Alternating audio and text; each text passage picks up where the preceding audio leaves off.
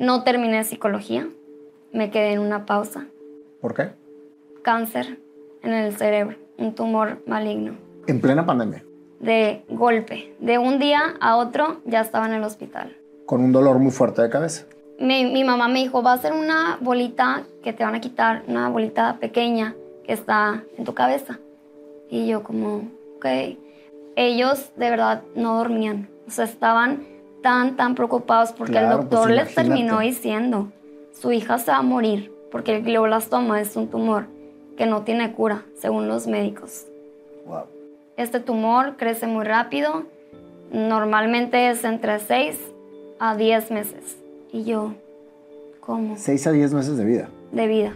Yo decía, ¿cómo? Me faltan muchas cosas por hacer. Ser yo mamá. Quiero seguir aquí. Exacto. Mi sueño es ser mamá. ¿Cómo no lo voy a cumplir?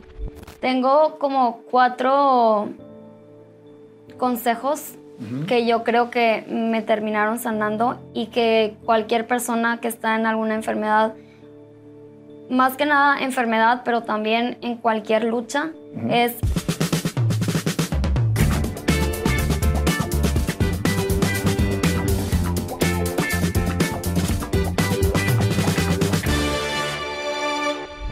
Camila, qué gustazo tenerte aquí en este programa. De verdad, el gusto es mío. Te agradezco bastante por esto. ¿Cómo se dieron las cosas? ¿Cómo se empezó? Es que yo creo mucho en las diosidencias y todo empieza precisamente a conjugarse. A mí me pasó tu dato, Gris Rodríguez, que trabajó con nosotros en Quality Post y que es amiga, creo que de tu mamá. De mi papá, creo. De tu papá, sí. Y después ya empezó ahí a salir todo el tema y se dio este día de producción que ni siquiera estaba programado. Pudiste estar aquí y eso es precisamente lo que yo le doy muchas gracias a Dios, que pone las cosas para quien tiene que ponerlas y para que exprese lo que tiene que expresar. Y a su momento, ¿verdad? Y en su momento, exactamente. Así que muchas gracias, Cami, por estar aquí con nosotros. Para mí es un honor entrevistarte. Gracias. Platícame, Cami, quiero que me platiques tu historia desde que eras niña. Y siempre repito esto cuando estoy entrevistando a la gente, porque para mí, cuando eres niña, estás 100% conectada con tu esencia, con lo que vienes a hacer al mundo, con lo que realmente vienes a hacer. Y cuando juegas en tu intimidad y que eres niña, entonces creas todo precisamente el mundo, pero en vez de crearlo estás precisamente visualizando a qué vienes. ¿Te acuerdas a qué jugabas cuando eras niña y estabas en tu intimidad? Sí, desde que era muy pequeña yo me encantaba, vestirme de princesa, hasta no tenía nada de pena, salía con mi mamá de que vamos al banco y yo... Pero yo no me voy a cambiar. Mi mamá, no importa, ella iba de princesa vestida. También jugaba mucho con las muñecas. Yo la verdad sí he sido muy como niñera desde pequeña. Me encantaba estar ahí con la bebé y meciéndola y luego hacía como si estuviera llorando y yo la calmaba. Desde que estaba, yo creo como unos 10 años, lo típico que te preguntan, ¿qué quieres ser de grande? ¿Qué vas a estudiar? Y yo, mamá. Entonces yo creí que había una carrera para que te enseñaran a ser mamá. Entonces yo desde que estaba chiquita le tengo a un chorro de amor a los niños. Con mis primos jugaba mucho, les daba de comer, inventaba juegos y es algo que siento que disfruto mucho y a veces hasta yo me hago la pequeña. O sea, me hago también mi lado de niña para conectar con ellos y es algo que disfruto mucho. Yo creo que nunca dejaste de ser niña. Más bien, ¿no? Casi, ni físicamente. Siempre me dicen que tengo cara de niña, pero la verdad también eso es muy importante. Muchas veces creemos que ya somos súper adultos, pero es súper importante tener como ese espacio de cuando somos niños, que es cuando no nos importa nada, ni el qué dirán, ni el qué va a pensar la gente. Y cuando eres feliz, todo el tiempo feliz de todo, lo disfrutas. Porque no tienes absolutamente ninguna etiqueta, simplemente vives lo que quieres vivir y estás en donde quieres estar. Y vives momentos que es la primera vez que vas conociendo. Entonces siento que eso también es como un experimento de que todo te sorprende. Ese concepto que tienes de la niñez precisamente es lo que amas tanto de los niños. Sí. Y eso es precisamente lo que conecta con lo que verdaderamente quieres ser. ¿Cuántos hermanos tuviste? Tengo 2 hermanas. Una nos llevamos 1 año 10 meses. se llama Andrea, y una más pequeña, que nos llevamos 8 años, se llama Roberta. Entonces, yo soy la de en medio. La de en medio. Sí. ¿Cómo te llevas con ellas?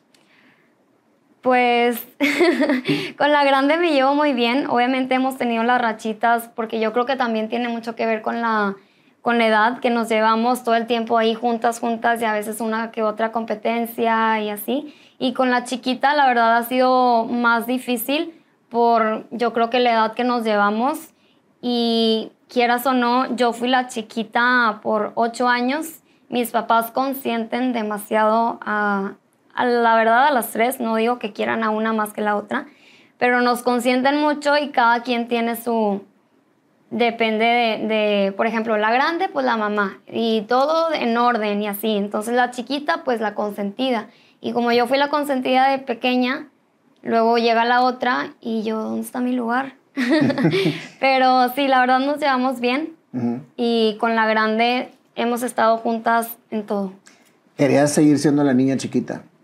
Sí.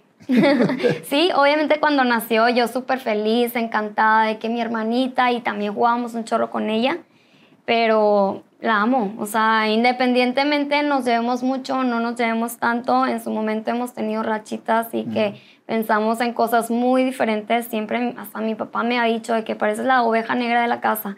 Todas van hacia un lado en un camino y tú vas en contra. Y yo... Tal vez eso dicen siempre las de en medio. Siento que es muy normal que las de en medio somos un poco más diferentes. Sí.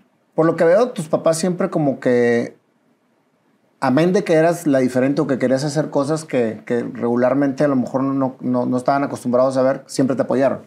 Para todo. Desde que era muy pequeña, en ciertas cosas yo empecé a patinaje en hielo con mi hermana. Yo decidí porque mi hermana fue la que quiso. Entonces, si ella patina, yo también. Desde los 4 años.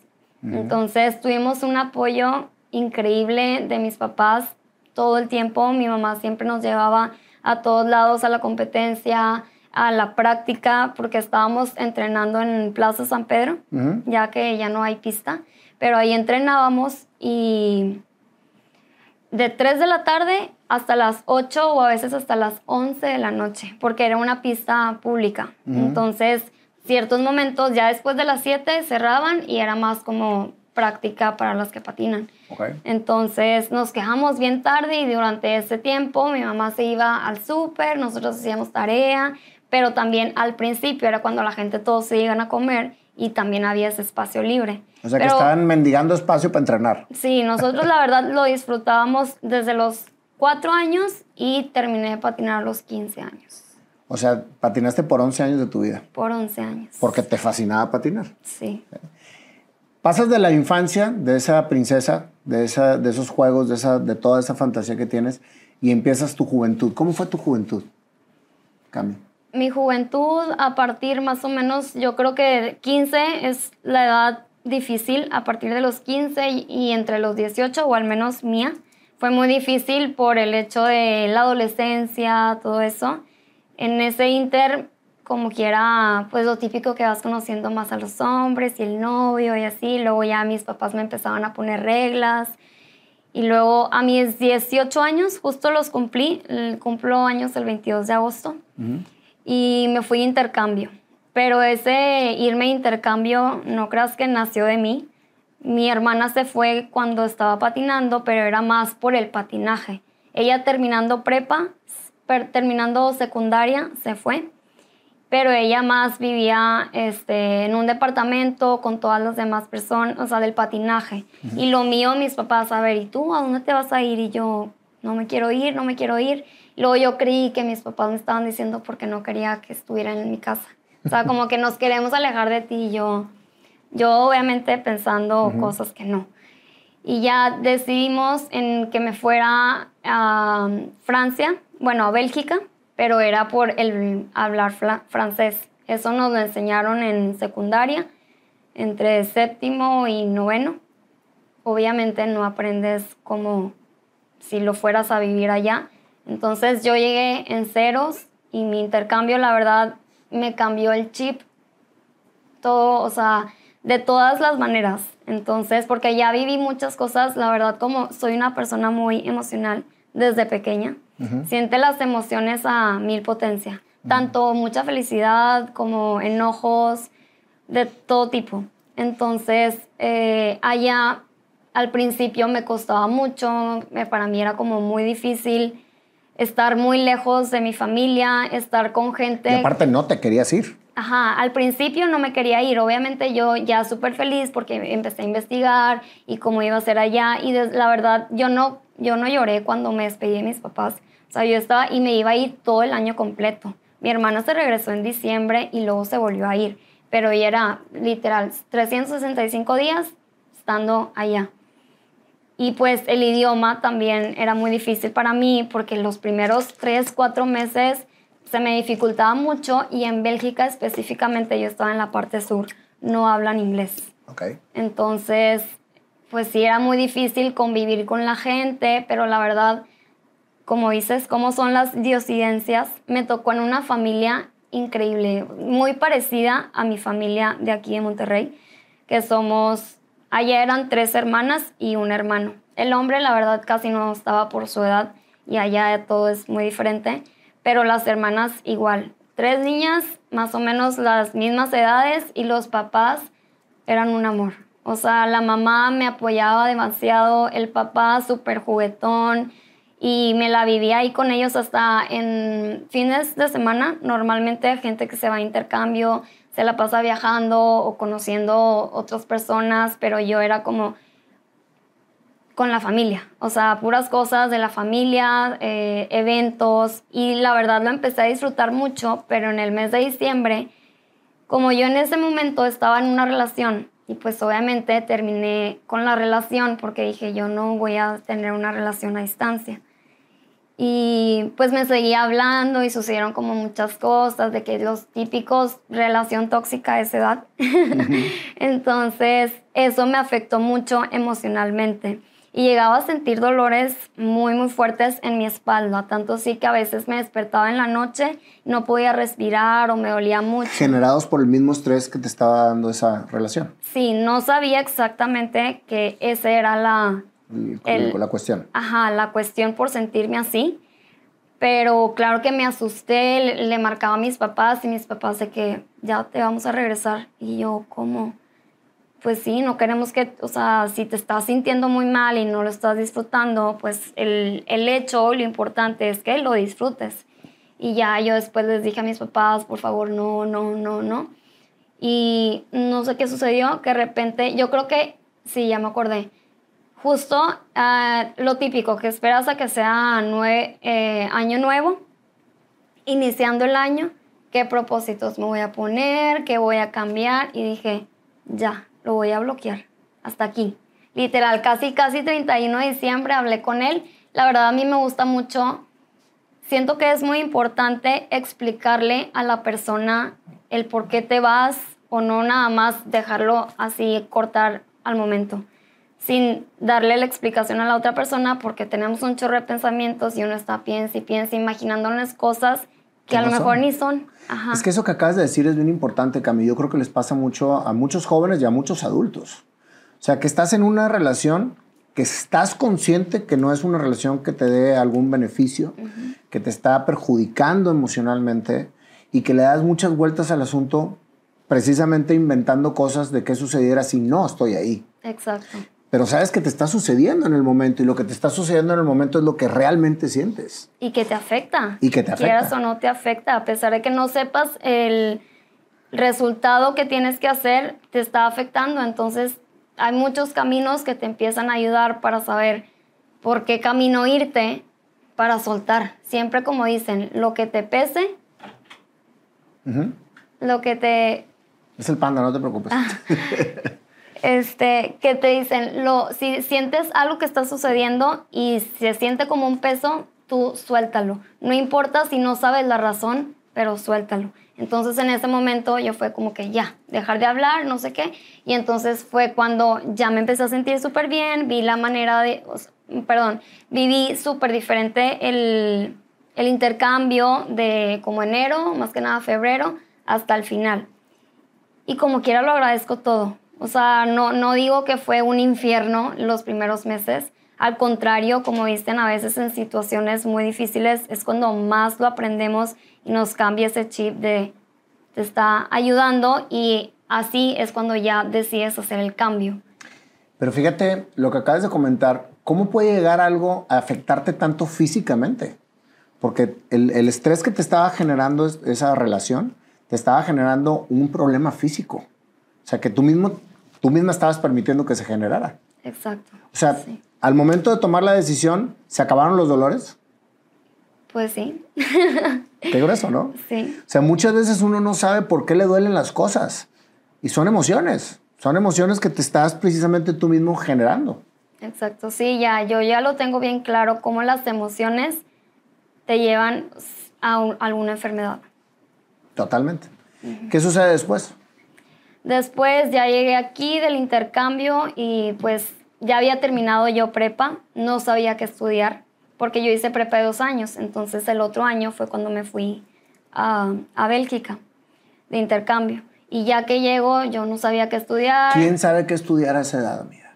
Pues muchos sí, No, yo hombre. creo, ¿no? La mayor parte dicen, bueno, pues quiero estudiar eso porque eso es mi papá, o porque También. eso es mi amigo, o porque eso es lo que yo veo. Pero realmente yo creo que tenemos que darles a las personas un tiempo y un acompañamiento para que sepan en realidad y despertarles la verdadera motivación de qué estudiar. Sí, y más que nada siento que es importante el conocerte, porque al final uno termina decidiendo, como dices, algo del papá y ni te gusta, pero a lo mejor un papá te obliga a que entres a eso, y si no te gusta, no lo disfrutas, va a ser una carga para ti. Yo la verdad, desde que estaba pequeña, o más o menos como a los 16 años, me llamaba mucho la atención la psicología, pero en ese entonces no era tan normal antes. El ir con una psicóloga es ya estás enferma o estás loca. Entonces, Y ahorita casi es una necesidad, porque todos estamos muy locos. Todos. Para todos. O sea, aunque no sientas alguna causa, es súper bueno ir con una psicóloga. Pero yo tengo 2 primas que estudian psicología, la vecina estudia psicología, mi mejor amiga ya se había decidido, y yo decía, no quiero ser algo que mucha gente es alrededor de mí. Y por esa razón dije, no. Y ya me empezaron a dar opciones, ideas, y mi papá, pues, veterinaria, ¿te gustan mucho las mascotas, los animales? Y yo, pues sí. Y ahí voy, me meto a veterinaria. Para los 2 meses decía, ¿qué hago aquí? Una cosa es querer y amar a los animales, y otra cosa es ser un doctor, una veterinaria, que ahí quería cirugías, y yo, ay no, veía la sangre y no podía. Entonces ya, desde ahí decidí, ok, esto no es lo mío. Seguí pensando y dije, lo que quiero es psicología, entonces, ¿por qué no? Y ya, entonces entré a estudiar psicología. Malamente, bueno, al final no lo digo malamente, ya lo acepté. No terminé psicología, me quedé en una pausa. ¿Por qué? Porque entré en una enfermedad hace 2020. De por sí ya me había trazado para entrar a la carrera, y luego sucedió esto, cáncer en el cerebro, un tumor maligno. Pero fue algo que no esperaba, algo que sucede. Ni siquiera era hereditario, no tenías absolutamente nada, simplemente un día te dicen tienes cáncer en el cerebro. No fue así la historia. ¿Cómo lo empecé a vivir? Estaba ahí, yo ya soy maestra de patinaje, desde que terminé de patinar a mis 16 años, es algo que también me gusta mucho, y ser maestra me fascina. Entonces empecé a estudiar psicología, era maestra de patinaje, ese era mi trabajo, la verdad, sí es algo que te da, gracias a Dios, algo que amo. Era toda la tarde ahí. Y sucedió el COVID en el 2020, fue cuando inició, en marzo. Entonces yo estaba también apoyando a una persona, apoyo escolar, a un niño que estaba, que tenía 5 años, y pues yo estaba ayudándolo, ahí todas las clases en el iPad, y también era algo que disfrutaba mucho. Y ya de repente me empecé a sentir mal, empezaba a tener dolores de cabeza súper, súper fuertes desde el mes de más o menos mayo. Pero también decía... En plena pandemia. En plena pandemia. Y decía, a lo mejor es porque también lo típico, que las clases ya era todo en línea. Y dije, pues me estoy estresando mucho, todo el tiempo en la compu, mucho trabajo, exámenes, lo que sea. Y decía, puede ser relacionado por eso mi dolor de cabeza. Pero era un dolor inexplicable. Hasta eso lloraba y iba con mis papás y les decía, me duele mucho. Y me decían, puede ser migraña. Y yo... Y sí, yo sé que la migraña también duele mucho, pero no como yo lo sentía. Entonces, para esto me iba a ir a hacer una resonancia desde el mes de junio o julio, pero iba a tener un viaje con mi familia. Y mis papás me dijeron, pues si no quieres irte de viaje porque te sientes muy mal, para hacerte esa resonancia, pues aquí te quedas. Y creo que mi mamá sí me había dicho, si quieres, me quedo contigo. No sé qué pasó, que de repente dije, no, ya me siento bien, sí me quiero ir, y ya nos fuimos. Me seguí sintiendo bien, no era como que diario que me dolía la cabeza. Y luego ya, para el mes de septiembre, fue cuando cambió todo. De golpe, de un día a otro, ya estaba en el hospital. Con un dolor muy fuerte de cabeza. Todo fue porque empecé a vomitar un día en la mañana y luego en la tarde y luego me fui a trabajar a la pista de hielo. De repente ya mi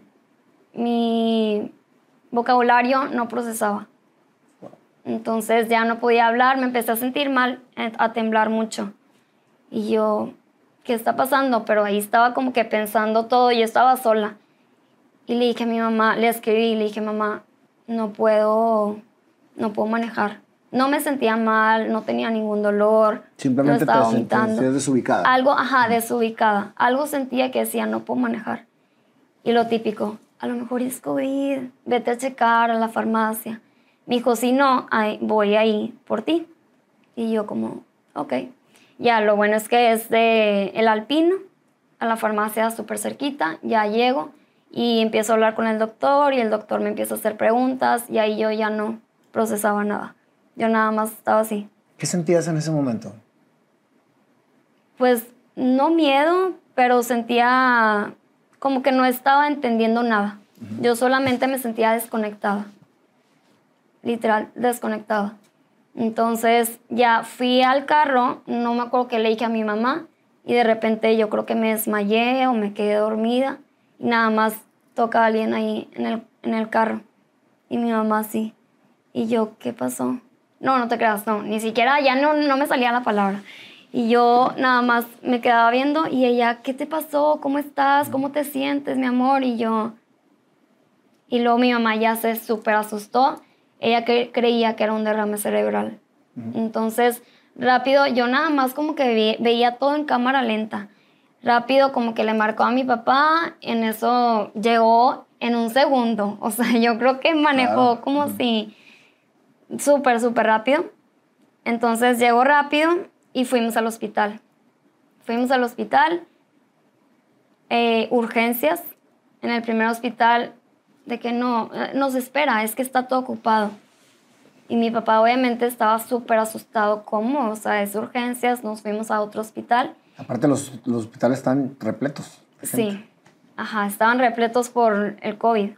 Entonces, pues ya me mandaron a otro hospital y ahí ya me metieron, me empezaron a inyectar como mucha medicina para tranquilizarme y luego ya empecé a procesar más las cosas y me dijeron, no vas a... Como que me hicieron un estudio, como un escaneo de todo el cuerpo y nada más lo que yo recibí de mi mamá fue, aquí te vas a dormir.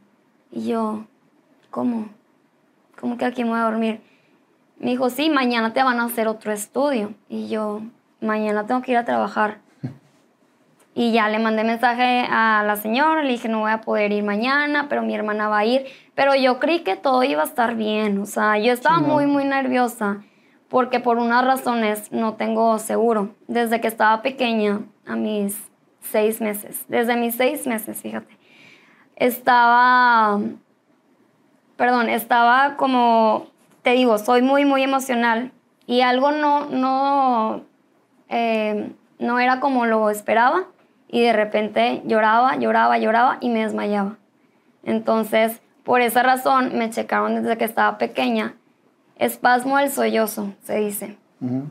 Entonces, dicen que es algo que nosotros lo ocasionamos, que no es ninguna enfermedad, uh-huh. Es más por cosas que queremos controlar.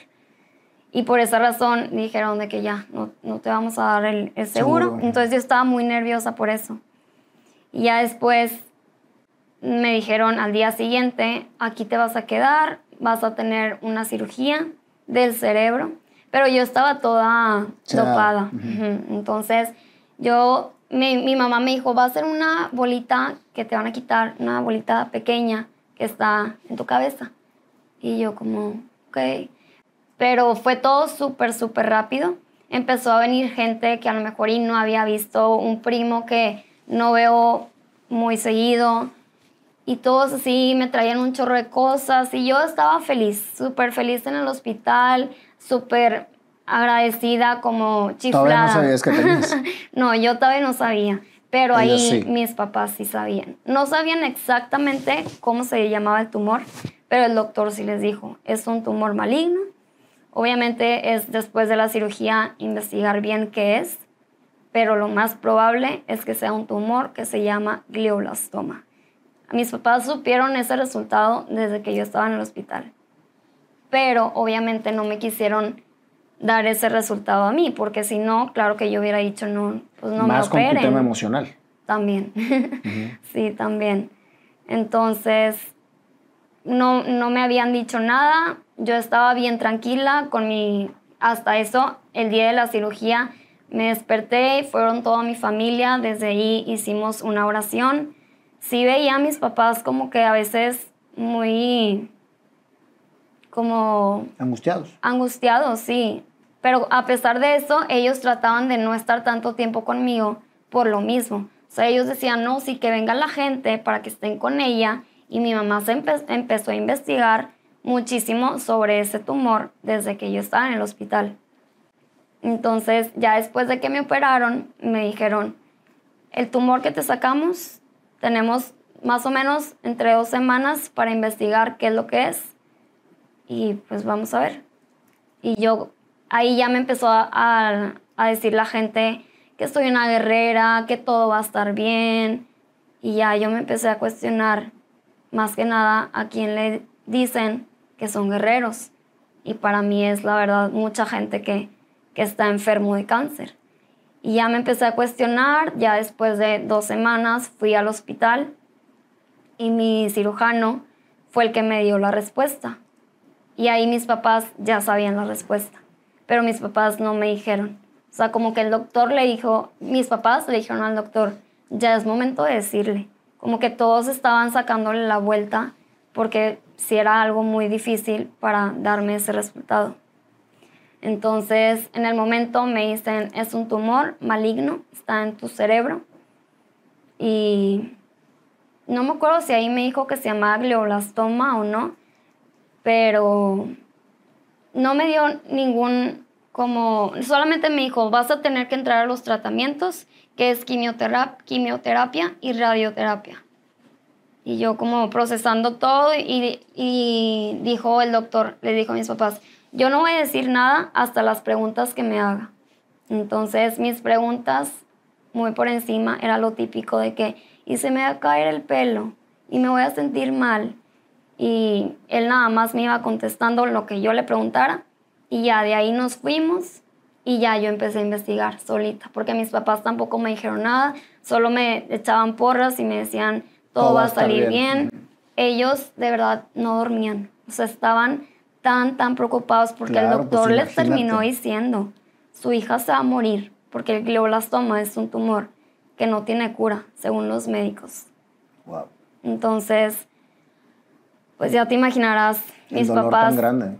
Ajá, mis papás decían, ¿cómo? Pero ¿cómo mi hija se va a ir tan chiquita? O sea, o no importa la edad que tenga, 22. Sí, 22. 22 también.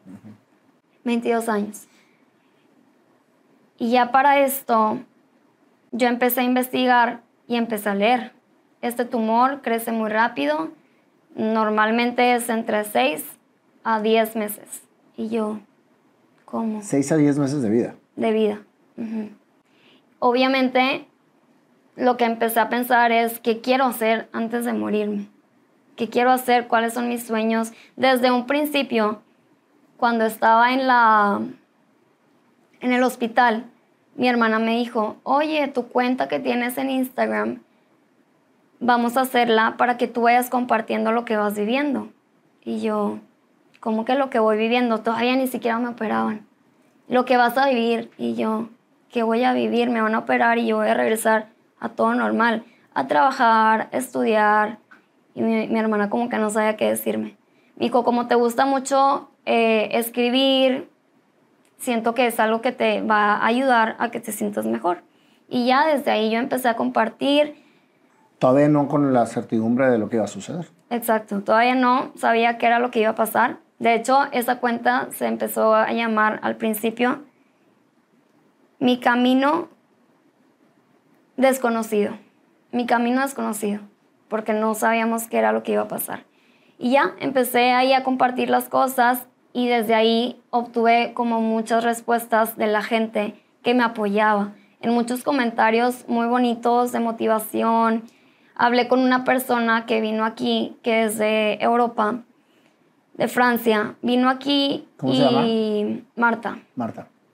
Y ella me compartió de su enfermedad que tuvo. Okay. Entonces eso como que me motivaba a salir adelante, que ok, todo va a estar bien, todo va a estar bien. Pero pues quieras o no, depende de dónde esté el tumor, es diferente. Y ese era fase 4, el tumor que yo tenía. O sea, tú ya sabías que había una situación compleja, que tenías un tiempo teóricamente de vida. Limitado. Sí. Sin embargo, no perdías la esperanza. Nunca perdí la esperanza. ¿Tú querías vivir? Yo decía, ¿cómo? Me faltan muchas cosas por hacer. Ser yo mamá. Quiero seguir aquí. Exacto, eso lo compartí mucho. Es que qué increíble es esto, porque esa es tu mayor fuerza, es precisamente a lo que vienes. Y cuando no se está cumpliendo, yo creo que inconscientemente es lo que traes para fortalecerte. Sí, yo decía, mi sueño es ser mamá, ¿cómo no lo voy a cumplir? Obviamente ya después empezó a cambiar un poquito, decía, a ver, si a lo mejor y no puedo vivir tantos años, mi sueño es también tener un compañero de vida. O sea, yo amo al 100 a la gente. Entonces siento que para mí es algo muy especial compartir ese amor ante la gente. Y decía, ¿cómo me voy a ir? No quiero. Y mi mamá empezó a investigar bastante y siempre me mandaba un chorro de cosas de que ve ya este todos video. Con el entendido de lo que estaba sucediendo. Sí. ¿Cómo cambia la relación en tu casa cuando sucede una situación de este tipo? Pues tenía toda la atención hacia mí, de todos. O sea, de mis hermanas, de mis papás, de mis abuelitos, de unas tías. La verdad, todo estaba hacia mí. Toda la atención. Obviamente yo decía, quiero mi tiempo a solas. ¿Dónde voy a estar sola? Mis amigas venían a visitarme. Todo el tiempo estaba con gente. ¿Y en tu mente no pasaba la palabra me voy a morir? Más bien era voy a vivir y voy a ser mamá. Obviamente sí había momentos en que decía de que, ay, no me quiero ir, pero pues, ¿cómo le voy a hacer? ¿Cómo le voy a hacer? Pero no terminaba esa fe que al final de todo siempre era voy a sanar. Porque sí trabajé mucho en la meditación. ¿Crees en Dios? Claro. Gracias a Dios estoy aquí. Qué bonito. Y entonces empezaste a obtener herramientas para fortalecer esa fe. Claro, hice demasiadas cosas desde al día siguiente. Porque te digo que mi mamá empezó a investigar desde que estaba en el hospital. Unas cosas de las más importantes es no comer azúcar. Entonces cambié mi alimentación de un día a otro. Y obviamente yo me enojaba. Decía, ¿cómo? Si me voy a morir, ¿cómo quieres que no me como un dulce? Una dona. Y yo como quiera siempre he sido una persona muy saludable. No como harinas, no fumo, no tomo. Pero ya cuando es ese punto y lo quiero vivir, o sea, cuando te dicen que no, ahí estás. A eso quiero ir, a lo que me digan que no. Entonces, pues hice muchos cambios, la alimentación, dejé de estudiar. Yo creí que iba a regresar. Por eso paraste la psicología. Exacto. Por eso fue la pausa. Es algo que yo no decidí. Yo con la persona que te digo que estaba hablando, ella me decía, vas a ver que todo se puede, tú puedes seguir con tu vida normal. Obviamente, como digo, cada quien lo vive de diferente manera. Entonces, mi mamá me dijo, te tuve que dar de baja, no hay otra opción. Y sí me pidió mucho, no te enojes conmigo. No te enojes conmigo, no, es algo que también me costó mucho hacer, pero tienes que llevar toda la atención a tu cuerpo, a ti, para sanar. Eso sí me decía mucho. Nunca hablé yo con ella qué voy a hacer si me voy a morir. Obviamente, como digo, tenemos esos angelitos en su momento que a lo mejor pueden ir cambiando, llega uno, llega otro, de cierta manera. Y nunca me sentí sola. Siempre sentí que tenía ese apoyo de Dios. Cuando no quería a la gente, lo tenía de Dios. Y cuando estaba aquí, con mucha gente, recibía mensajes que era, ¿cómo llegó ese mensaje a mí? ¿Qué sucedió? ¿Qué pasó? Dios. Fue Dios. Exacto. Sin duda. ¿Te metiste a las quimioterapias? Sí. Eso, de muchas cosas, la verdad, ni tenía yo cómo responder. O sea, mis papás vas a entrar en esto. Estaban buscando la mejor máquina de la radioterapia que hubiera casi en el mundo. Decían, en Estados Unidos hay una muy buena. Y terminé, gracias a Dios, yo quería seguir aquí en Monterrey. Aquí hay una muy buena, en el HU. Entonces, entré a la radioterapia y eso era lo más pesado para mí. Es como una máquina en la que te pasan. Son unos 15 minutos, pero como lo mío era en el cerebro, me ponían una máscara en mi cara. Me tenía que quedar ahí y yo a veces soy claustrofóbica. Entonces... En una cápsula. En una cápsula, y deja tú la cápsula, tenía la máscara, Nayo. La máscara en mi cara, así, muy poco y podía respirar, pero no sé cómo le hacía, que esos 10 a 15 minutos me quedaba tranquila y decía, vas a sanar, vas a sanar, vas a sanar. Y tuve 30 sesiones de radioterapia. Wow. 30. 30 sesiones. Es lo máximo que puedes ¿Perdiste todo tu cabello? Sí, desde un principio yo decidí raparme porque dije, no quiero sentir ese... De que en partes traes y en partes no. Entonces me rapé, pero a pesar de que me rapé, ya tenía una parte que era donde estaba, donde se conectaba con lo de la radioterapia, estaba pelona. Entonces aquí ya me iba creciendo y acá toda pelona. Y por todo lo que estaba tomando, estaba toda hinchada de la cara. No, claro que yo viví un momento en que dije, ¿quién es esta persona? ¿A quién estoy viendo en el espejo? De eso también fue algo pesado para mí. Y yo seguía compartiendo mucho de lo que estaba viviendo en el Instagram. Y seguía con ese apoyo. ¿La página cómo se terminó llamando? Porque empezó con un nombre y luego terminó con otro, ¿no? Sí, luego ya se cambió a healing.com. Healing.com. Sí. En donde tú ibas expresando todo lo que ibas viviendo. Fíjate todo lo que pasa, digo, que me imagino que lo has analizado mucho, pero es rendirte a todo lo que Dios te está pidiendo en la vida y dejar atrás todo el ego. Porque finalmente yo creo que una de las cosas que más eras mujer, te sentías princesa. Claro. Y por eso precisamente es bien importante conectar todo lo que tú ibas forjando en tu vida. Y de pronto la vida te dice, te voy a hacer unos cambios radicales. Y yo creo que a una mujer lo que más le pesa es que le peguen en su físico. Y el hecho de raparte, el hecho de hincharte, el hecho de sentirte vulnerable físicamente, creo que es una lucha que cuando la logras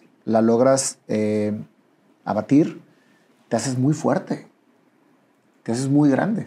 Claro, me siento más fuerte que la persona que era antes de la enfermedad. Definitivamente. Pero es una elección de vida que tú misma precisamente tomaste. Porque pudiste haber sido la víctima, la que siempre se estuviera lamentando de lo que le está pasando, la que da lástima y la que siente que todas las personas tienen que compadecerla. Y esa es una víctima constante. Claro. O de ahí sacar lo que sacaste, que fue precisamente tu fortaleza como mujer. Creo que la fe y el convencimiento de que ibas a poder salir adelante fue lo que te salvó la vida. Tengo como 4 consejos que yo creo que me terminaron sanando y que cualquier persona que está en alguna enfermedad, más que nada enfermedad, pero también en cualquier lucha, es la actitud y la fe.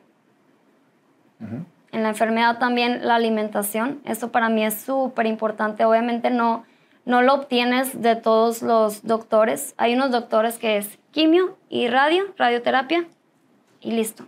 Puedes comer lo que tú quieras, pero no. La alimentación sí tiene muchísimo que ver, que al final es el cuerpo. Por algo es el cambio que tenemos que tener nosotros saludable. Claro. En lo que comemos, en lo que tomamos, en lo que hacemos. Pero eso es escuchar a tu cuerpo. Porque tú, como lo acabas de decir, el doctor te dice quimio, radio y come lo que quieras. Pero cuando tú escuchas a tu cuerpo, dices, es que esto no me está haciendo bien. Tengo que complementarlo, tengo que cambiarlo. Me imagino que por eso empezaste con todo este concepto de vida, ¿no? Porque ahorita te veo una persona sanísima. ¿Qué sucedió? ¿Lo abatiste? Sí, te digo, como digo, mi mamá fue un ángel caído del cielo para mí todo momento. Yo creo que, más bien, yo digo desde que nací hasta que no estemos aquí, ¿verdad? Pero en ese momento fue un Dios para mí. Porque ella investigó cielo, mar y tierra, hizo bastantes cosas. Siempre digo, por ellos volví a nacer. ¿Por tus papás? ¿Más tu mamá? Sí. ¿O qué papel tenía? Mi mamá investigó mucho porque no había, te digo, mucho, los doctores esto es los tratamientos. Pero mi mamá fue la que investigó y escuchó muchos testimonios de que, a ver, si tomas esto, suplementos, también hasta la fecha sigo tomando cúrcuma, boswellia. Antes tomaba como 14 pastillas al día. Ya ahorita, obviamente, y en ese momento me enojaba y yo, mamá, ¿cómo quieres que me meta 14 pastillas al día, más aparte un licuado, más aparte puro salmón, atún y no comer carnes rojas? Eran demasiadas cosas y cambié el chip. Algo hizo mi mamá y siempre me apoyaba. O sea, a pesar de que me enojaba y le decía de que no, ya no quiero. Luego ella ya llegaba conmigo y me preparaba todo. O sea, yo lo único que hacía era estar, pues no acostada en la cama, pero porque sí, eso sí, yo soy una persona que me encanta dormir. Me tengo que dormir temprano y sí me despierto temprano también. Pero en ese momento me dormía tarde y me despertaba súper temprano. Yo creo que era mucho por todos los pensamientos que tenía, toda la preocupación y lo que compartí mucho en la cuenta, porque eso también me motivaba mucho. Obviamente tenía de repente como pena de que estoy enseñando, esta cara estoy enseñando, pero la gente me decía, me estás cambiando la vida. Qué padre. Yo que estoy viviendo y me compartía muchas de sus luchas de este momento o cosas del pasado. Una cosa me motivaban también a mí y otra cosa les daba...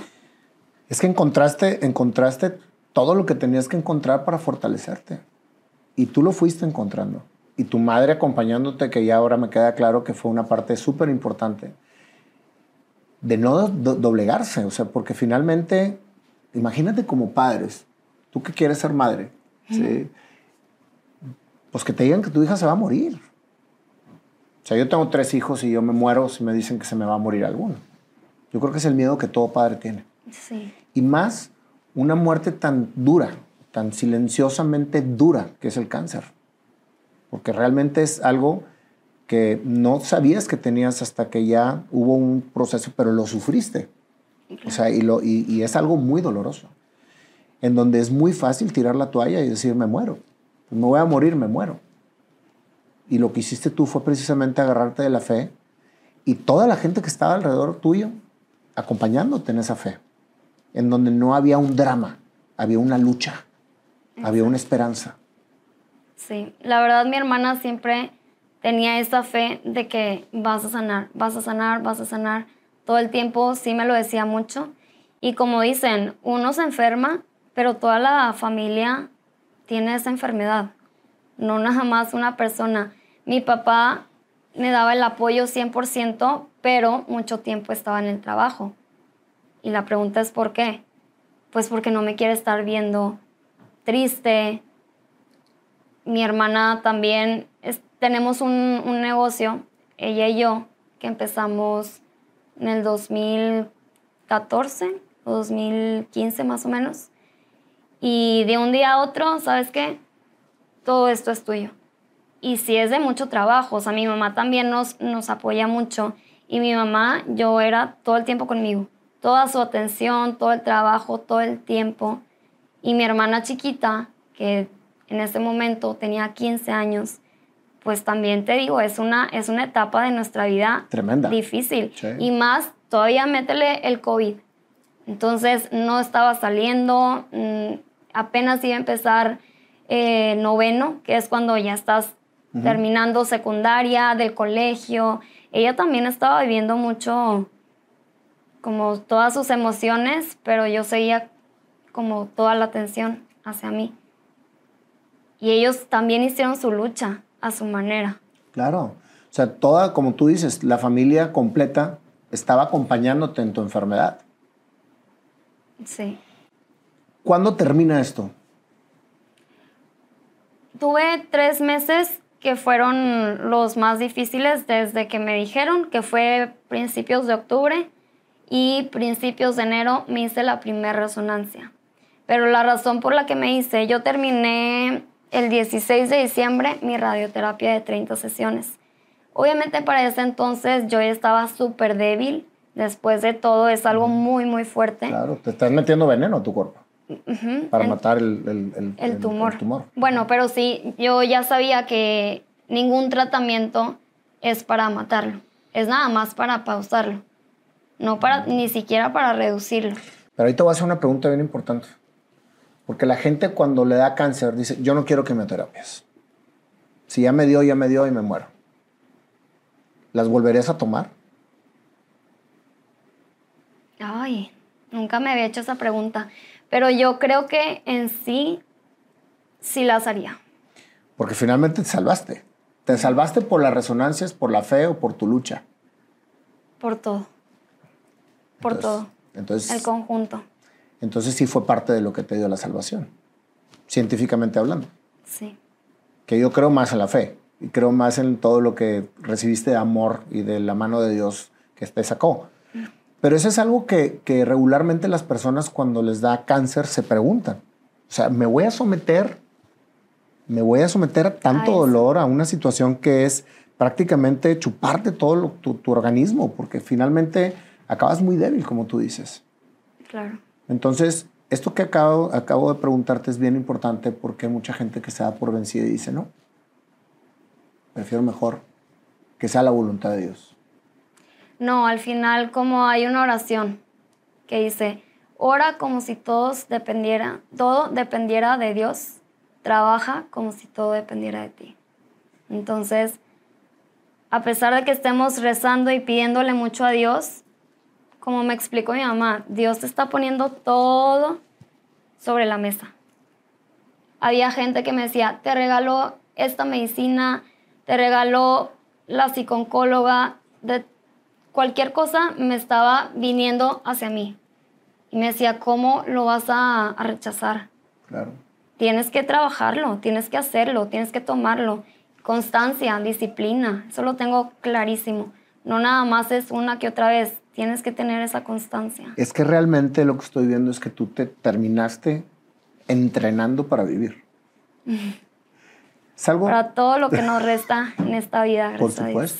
Por supuesto. ¿Cuándo te dan de alta? Justo mi resonancia se tuvo que adelantar porque hubo un momento en que yo viví algo muy fuerte, que yo ya tenía mucho miedo de que ese tumor siguiera creciendo. Y dije, tengo que tener algún resultado de cómo va ese tumor para saber también. Yo quería saber, a lo mejor, cuando a veces pensaba que sí me iba a ir, cuánto tiempo me quedaba. Claro. Entonces la resonancia se terminó adelantando para enero Yo terminé... Estamos hablando del 2021. 2021, enero. Pero yo terminé mi radioterapia 2020, diciembre 16.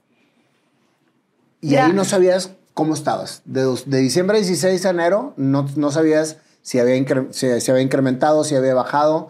Y tus expectativas de vida eran de 10 meses. Y ya habían pasado 4. Exacto. Ya habían pasado 4 y yo decía, ya, ¿cuánto me queda? Tenía mucho miedo y aparte como me sentía muy débil, que fue lo que me causó la radioterapia. Batallaba mucho en caminar, en hablar, estaba mucho tiempo dormida. Toda esa fe que tenías, Camila, toda esa fe que tenías tú y toda la gente a tu alrededor, digo, ya me comentaste que era tu fortaleza, pero en tus momentos de soledad, ¿sentiste miedo? ¿Sentías de que ya me voy a morir? ¿Ya me queda poco? Pues no miedo, sentía más como paz, porque me ayudaba mucho a escuchar canciones de Dios. Eso me llegaba a ese momento de paz, que al final yo siempre decía, a tu voluntad. Yo voy a irme a donde tú quieras, que sea tu voluntad y que sea en ese estado de paz. Fíjate hasta dónde puede llegar la fe y el amor a Dios, que puedes abandonarte en Él ante las circunstancias más complicadas. Sí. De verdad, yo digo, si no hubiera sido por esa fe, como decimos, la actitud y la fe es el camino que te ayuda también a sanar. Si a pesar de que todos te están dando y tú estás pensando, me voy a ir para abajo, ya me quiero ir, no voy a tomar los tratamientos, no voy a hacer ningún tipo de como solución que te están dando, entonces ahí ya no se puede hacer mucho. Oye, una pregunta, Camila. Antes de que sucediera todo esto, ¿tenías la misma fe en Dios? Siempre he sido muy creyente en Dios.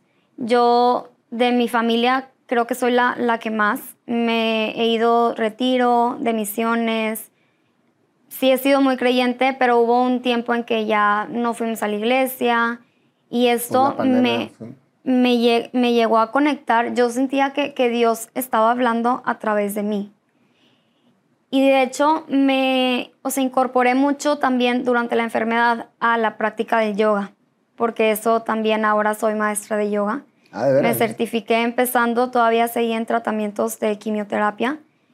Y muchas veces como que hay controversia de que, a ver, si eres católica, lo de yoga es diferente y no está como que todo de acuerdo. Uh-huh. Pero yo que soy una persona muy creyente, muy católica, y comparto lo del yoga, el yoga no es una religión.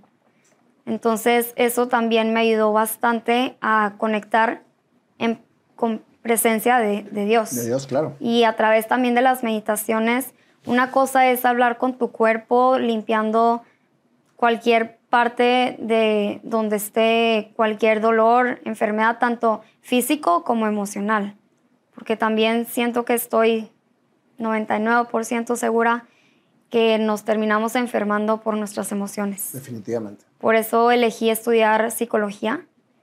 Lo típico que cuando el primer día de clases, ¿y por qué elegiste entrar a psicología?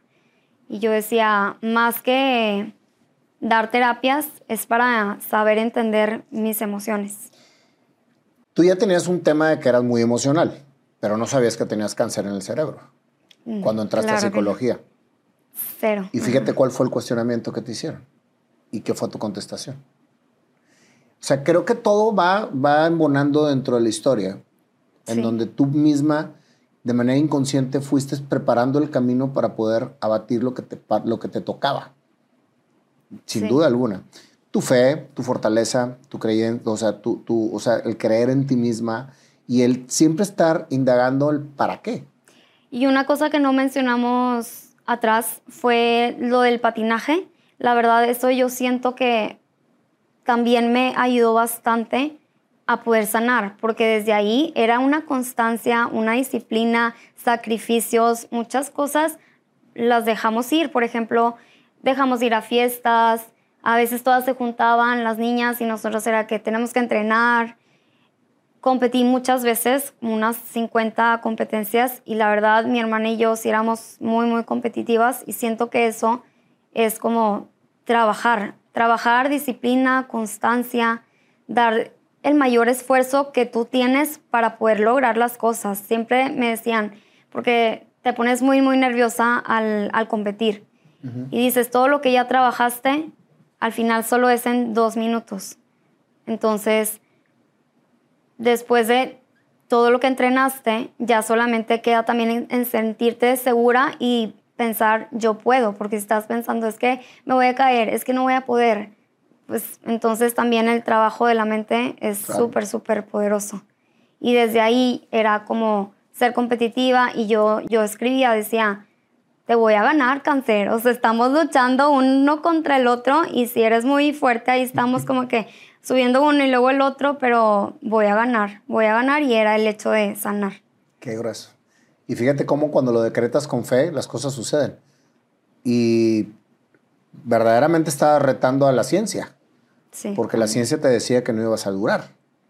Exacto. Y conozco casos como el tuyo de gente que le dicen, tienes tanto de vida y finalmente la fe y el estar con la esperanza bien puesta en Dios termina sanándonos. Eso, ajá. Sí, mi mamá escuchó muchos testimonios que era de que aquí tienes una respuesta de que sí puedes. Entonces no te guíes en los médicos dicen que no tiene cura, los médicos dicen que no te vas, o sea, que vas a morir. Entonces yo seguí más en la fe y escuchando también testimonios me motivó mucho. ¿Qué sucedió en esa resonancia de enero del 2021? Salió limpia. Obviamente era lo que nadie se esperaba. No, ni siquiera lo esperábamos. No era como, está la posibilidad, no. Y menos porque dijimos, lo que vaya a salir va a salir más grande porque estaba inflamado. Por eso nos dijeron que nos esperábamos 2 meses. Y salió limpia y todos de que algo estuvo mal, de que salió desde otra persona o así. Se lo empezamos, sí, hasta eso de que seguíamos como que con, pues, dudas, pero se lo mandamos a diferentes doctores y todos de que no, ni ellos sabían explicarnos el cómo fue. Y literal, mi oncólogo fue, o sea, se le abrieron los ojos y ahí es cuando está totalmente confirmado que los milagros existen.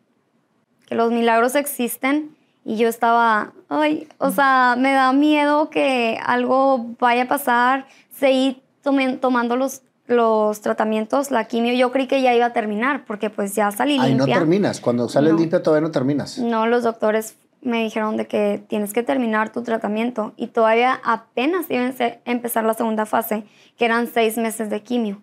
Pero mi quimio era en pastilla. Pero a pesar de eso, como quiera, me afectaba mucho. La primera semana se tenía que aumentar la dosis. Entonces, me empezó a afectar mucho, vomité todo el día, me empezaron a salir aftas en mi cara, sentía mucho, mucho dolor y hasta eso mi papá, o sea, yo ya no lo quería seguir. Y mi papá, como me vio sufrir tanto, dijo, ya no se lo den, ya no se lo den, y menos porque ya salió limpia. Pero mi mamá también, como es una maestra, mi mamá no. Tiene que seguir esto, los tratamientos, hay que terminar. A pesar de que la gente sale limpia, si no has terminado tu tratamiento, los médicos te dicen, sí lo tienes que terminar. Porque puede otra vez regresar. Ajá, aparte porque puede regresar. Yo ahorita tengo que estar yendo a una resonancia para ver cómo está mi cerebro, si sigue limpio. Nos dijeron que cada 3 meses. Pero como me he sentido muy, muy bien, dijimos, bueno, 1 mes más, cada 4. Llevo yo creo que como unas 7 o 6 resonancias, gracias a Dios, todas limpias. Pero cuando ya se va acercando la fecha, siempre estoy súper bien, súper bien. Y luego, ya es la cita, ya quiero saber cómo está, de que todo salga bien. Y me sigue sorprendiendo. Clean. Todos los días pienso y agradezco. Y lo pienso conscientemente en estar limpiando mi cuerpo. Como te digo, de las emociones, no creas que, bueno, ya viví lo más difícil y ya no va a pasar nada más, porque pues ya viví lo más difícil. No, han seguido pasando cosas fuertes personalmente, en mi familia, y ya estoy más que decidida de saber soltar, no estar guardando muchas emociones, saber perdonar, y al final siempre es disfruta el día, vive en el momento presente, no te estés preocupando qué va a pasar en 1 mes, o ni siquiera en qué va a pasar en 5 años. Yo que soy una persona que me gusta mucho trabajar y quiero ser independiente lo más rápido que pueda, no necesariamente porque me quiero ir, sino para mí es como algo que me da mucha satisfacción. Entonces digo, a ver, ¿para qué me estoy preocupando en cómo le voy a hacer en 5 años si al final nadie tiene nada asegurado? Yo lo tenía muy presente porque estaba enferma, pero al final nadie lo tiene. Entonces, sí lo tengo claro que hay que vivir todos los días como si fuera a ser el último día de estar aquí. Fíjate que ahorita que me estabas diciendo esto, me remonté a cómo empezó esta entrevista. Y lo que tú eras emocionalmente inestable desde tus 3 meses de nacida, Sí. ¿sí? Lo veniste a terminar de balancear con una enfermedad mortal. Está cañón, ¿no? Y la verdad, sí, joven. Yo digo, o sea, al final ya lo agradezco. Agradezco que vino esa enfermedad a esta edad, que a veces, la verdad, sí me enojé mucho y decía, ¿por qué? ¿Por qué? ¿Por qué a mí? No porque decía que alguien más, pero ¿por qué yo? O sea, ¿por qué yo? Si soy saludable, si quiero mucho, si amo mucho, si no hago cosas malas, ¿por qué a mí? Pero ahorita lo agradezco 100% porque digo, wow, de verdad, estoy muy joven para ya cambiar ese chip y ver la vida de diferente manera, que quieras o no, gente más grande no lo ha visto de esa manera y se sigue preocupando por cosas que a lo mejor y no importan. ¿Cómo va tu camino para ser mamá? Pues a su tiempo, todo a su tiempo. Te lo digo porque vienes con tu novio. ¿Cuánto tienes con él? Apenas si se va a cumplir 1 mes. ¿1 mes? Pero él lo conocí desde que estaba enferma justo. Estaba enferma desde antes, 1 mes antes de ser diagnosticada. Lo conocí y estábamos como que conociéndonos, saliendo un poquito. Y luego ya, pues toda mi atención tenía que ser hacia mí. Yo estaba enfocada en lo mío, decía, ¿cómo me voy a preocupar? Y yo también soy una persona de dar mucho amor, no nada más es de recibir. Y yo no podía Darle nada. Y la verdad, quieras o no, él estaba diciéndome que me iba a apoyar siempre. Él no pasaba nada si a veces no lo quería ver, si lo que fuera. Y como son las diosidencias, nunca se fue. Ya después seguimos siendo como amigos, nos contábamos muchas cosas personales y siempre sentí su apoyo. Y ya solito se fue dando, nunca, la verdad, ni forzarlo. Pero fíjate cómo le dieron el tiempo al tiempo. O sea, porque finalmente estabas pasando por una situación complicada y a lo mejor cualquier hombre dijo, pues aquí, bye. Me voy, claro. En todo el proceso que te tocó vivir. Y son pruebas muy hermosas que te da la vida y que Dios es muy grande y te pone las personas adecuadas en el momento adecuado. Y creo que si Él ahorita está contigo es porque verdaderamente te ama. Sí, como dicen, en las buenas, en las malas y en las peores. Ahí sí es el amor. Así es. Eso fue lo que me dijiste que le dijera, ¿no? Me da mucho gusto, Cami, que te hayas dado el tiempo de venir a contar esta historia tan inspiradora. Porque cualquiera diría, ¿sí?, que al verte en la calle eres una mujer feliz, plena, que no haya tenido ningún problema, que hace lo que quiere hacer, que trae un novio guapo, que está todo súper bien. Y nadie sabe lo que hay detrás de toda esta vida. Y es lo que regularmente nos pasa a mucha gente. No sabemos lo que hay detrás de las personas. Y muchas veces juzgamos a las personas sin conocer su historia. Así es. ¿Qué le dirías, Camila, a personas que están pasando por algo similar a lo tuyo? Les diría que no pierdan esa fe, que luchen mucho y que el poder está en nosotros, en escuchar nuestro cuerpo. Más que estar pensando qué se puede hacer, es escuchar lo que nos quiere decir nuestro cuerpo y no estarse preocupando por el qué va a pasar, sino todos los días, a pesar de que estés pasando por una lucha, es vivir como si fuera tu último día y vivir feliz todos los días. A pesar de que haya cosas difíciles, siempre terminar agradecido por tener un día más y cosas que a lo mejor damos por hecho, pero no todo el mundo lo tiene. Entonces, las pequeñas cosas muy simples, esas es de agradecerlas y seguir viviendo y cumpliendo tus sueños, eso sí. ¿Cambiarías algo de lo que te ha pasado en tu vida? Nada. Gracias a Dios. Por eso es la persona que soy ahora. Y la verdad, hasta me aplaudo cuando a veces decimos, ¿quién ve todos mis logros? Una misma persona, nosotros mismos, perdón. Entonces no hay que esperar a que alguien nos lo diga, nosotros solitos. Entonces no cambiaría nada. Dios te bendiga, Cami. Te felicito por esta gran historia. Muchas gracias. Vas a tocar muchos corazones y la verdad de las cosas es que es admirable que a tan corta edad tengas tanta madurez y tanta fortaleza como mujer.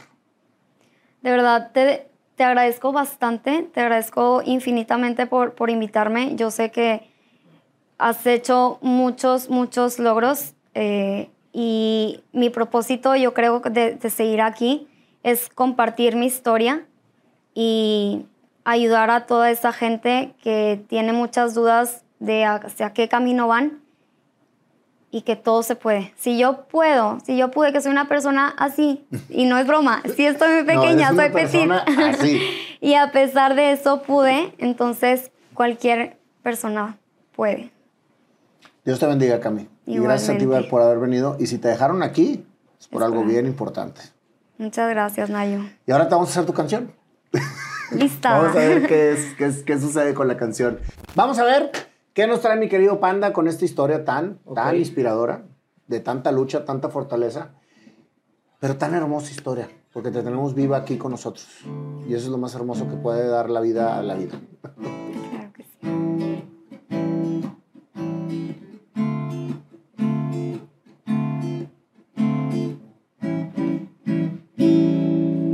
La historia empieza así. Una niña soñadora, desde que estaba muy chiquita, sus emociones eran fuertes, se emocionaba y desmayaba, no le daban un seguro, pero segura se sentía que quería ser mamá. A las muñecas jugaba, pensaba en dar mucho amor, y cuando ella se trasladaba, feliz siempre estaba. Vestida de princesa, te llevaba tu madre a caminar, sin importar cómo estaba, paseaba su niña hermosa. Años pasaron en que llegara tu hermana más chiquita y no sabes qué pasaba, pero algo sentías. No eras la que tenías todo el foco de atención, pero cómo se amaban, tu madre sabia era y podía balancear el amor en la familia. Todo iba muy bien, la vida trascendía, tu estudio y lo demás, todo iba bien. Una buena niña, normal y amorosa con sus hijos, pero todo bien. Y de repente un día todo cambió. Dolores de cabeza soportables en plena pandemia, con todo mundo diciendo que era COVID, no pasa nada, es una migraña. Algo no estaba bien en ti, te preocupaba y todo como quedaba. Y de repente un viaje familiar te dijo, ¿vienes o no? Si te sientes mal, quédate en casa y tú por dentro, no, yo quiero ir. De repente se quitaron los dolores y disfrutaste el viaje. Nadie sabía que podía haber sido el último viaje. Y al regresar la migraña volvió y todo empeoró. Estabas dando clases y no sabías mucho que pasaba a tu alrededor. Las cosas se nublaban, la boca no hablaba como regularmente lo hacías tú. Le hablaste a mamá y le dijiste algo pasa, este dolor no se quita de aquí. Y te dijo, vete a la farmacia y si te sientes mal, ahí voy por ti. No sabías lo que se estaba generando, pero algo estaba creciendo en ti. Las cosas pasan por algo y todo empezó a estudiarse. Una cosa tras otra te llevó al hospital y de ahí no saliste y todo pasaba sin saber lo que pasaba para ti. Todos murmuraban, decían todo va a estar bien, te llevaban cosas y tú feliz. De lo que te inyectaron el dolor se quitó y todo parecía estar bien. No estaba bien, las cosas pasaron, 2 semanas dijeron que iban a tardar. Todos murmuraban y te decían, menos tú que no sabías qué iba a pasar. Llegó el momento, la información, científicamente tenías un tumor. 10 meses máximo de vida te decían que ibas tú a tener, pero en tu interior la fuerza salió y la fe empezó. Diosa, mencionaste que era tu madre por todo lo que hizo tan certeramente.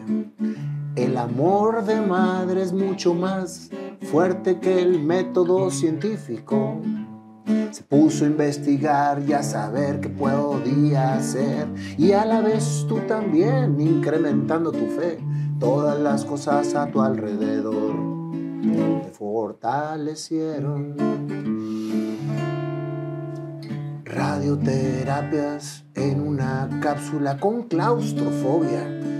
¿Algún día pensaste que lo ibas tú a soportar?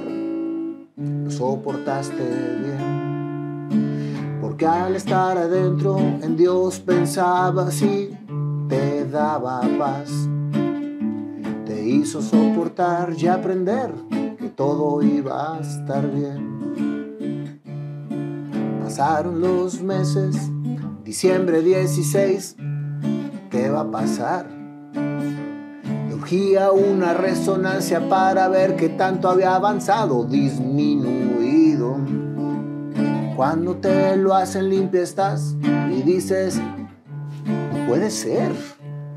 Esto es un milagro, decía la gente, y en tu interior dijiste, ya fregué. Una lucha contra el cáncer era lo que dijiste que ibas tú a tener. Finalmente, estabas viendo que sí lo podías vencer. Se lo pasaron a un doctor y a otro y todos decían, ¿qué es lo que sucede aquí? Que Camila está limpia y el cáncer venció. Gracias. ¿Por qué la acabaste? Sigue otro pedacito, porque todavía hubo más. Y llegó a su vida una persona que estaba esperándola ahí. ¿Cómo se llama tu novio? Eugenio. Eugenio estaba ahí, esperando con paciencia y con gran amor para ese sueño poder cumplir. Yo no sé va a ser cuánto tiempo, no sé, Pero el amor que Eugenio te demostró hace que haces una gran historia para ti. Ámense mucho y dale gracias tú a Dios por estar aquí viva, escuchando a estos locos, cantando una canción de tu historia, de motivación, fortaleza y fe. Ya acabé. Es que teníamos que mencionar a Eugenio, ¿no? Oye, me encantó cómo la corté y lo... Tan. Y lo veía, Eugenio.